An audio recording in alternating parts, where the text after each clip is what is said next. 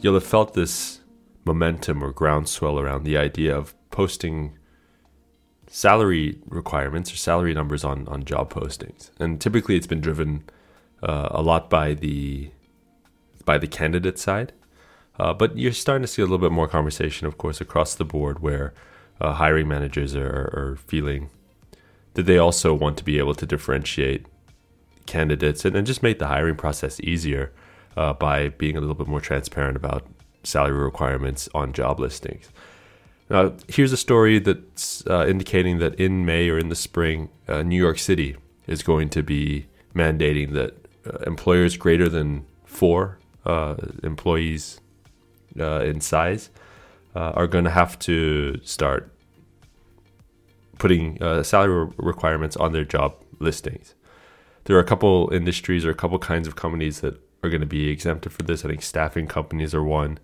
But in general, people are going to have to start showing a reasonable range within which the compensation is for the role that they're listing for or putting the advertisement out for.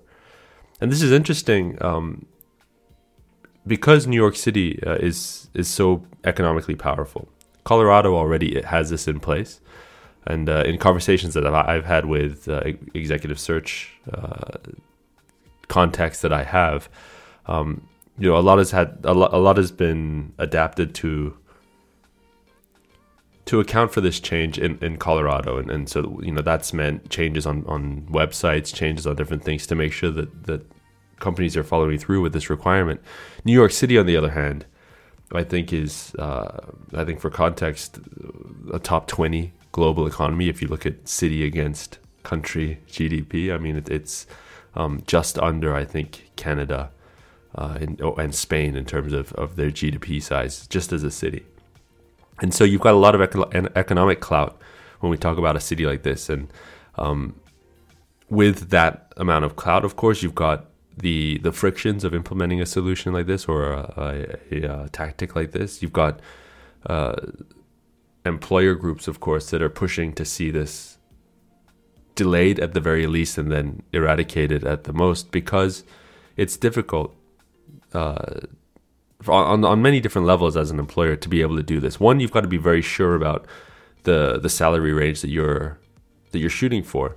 A lot of the times, especially smaller companies, the kind of role that you need, the job that needs to be done, but it's difficult to project out, okay, well, who are we going to be able to attract? And are we going to be able to match up? There's elasticity in what companies are willing to pay depending on the level of talent that they're able to bring in. And so now companies are going to have to lock into a certain pay range and know beforehand, all right, well, this is the caliber of talent that we want for this role. And then they're going to have to dedicate themselves to finding that thing. So there's the pros and the cons to that side of the equation. There's also the side where companies are going to have to think about their employer brand too. There's a very strong employer brand element to this. Companies will have to know what their value proposition is up front, which is something that we recommend anyway at Daggerfin. I mean, knowing who you are as an employer and then what it is that you bring to the market is one of the quickest, easiest ways to differentiate yourself in a very saturated market. And New York City is one of those very saturated markets. There's a lot of every different kind of company there. And but knowing then that, okay, the salary range that we put out there is basically the first level of employer branding that we're putting out there too. If you see yourself as a company that's maybe high growth but lower on the base salary, but the potential upside is larger because of equity or something like that, you're going to have to realize that you're going to have to do a stronger job of making that clear up front, because if people are attaching themselves to when they're going through the internet, so to speak, and seeing job name, company name, and then salary range, which is typically the three eye-catching things to a job seeker, I'd say, it's going to become very difficult to control your employer brand if you're not able to showcase different levels of what you bring to the table. This is going to be great, I think, for the larger companies that have the brand recognition already.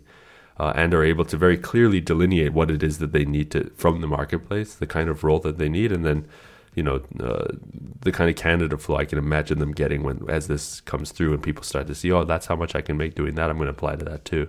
So it definitely opens up the candidate pool to some companies and some brands.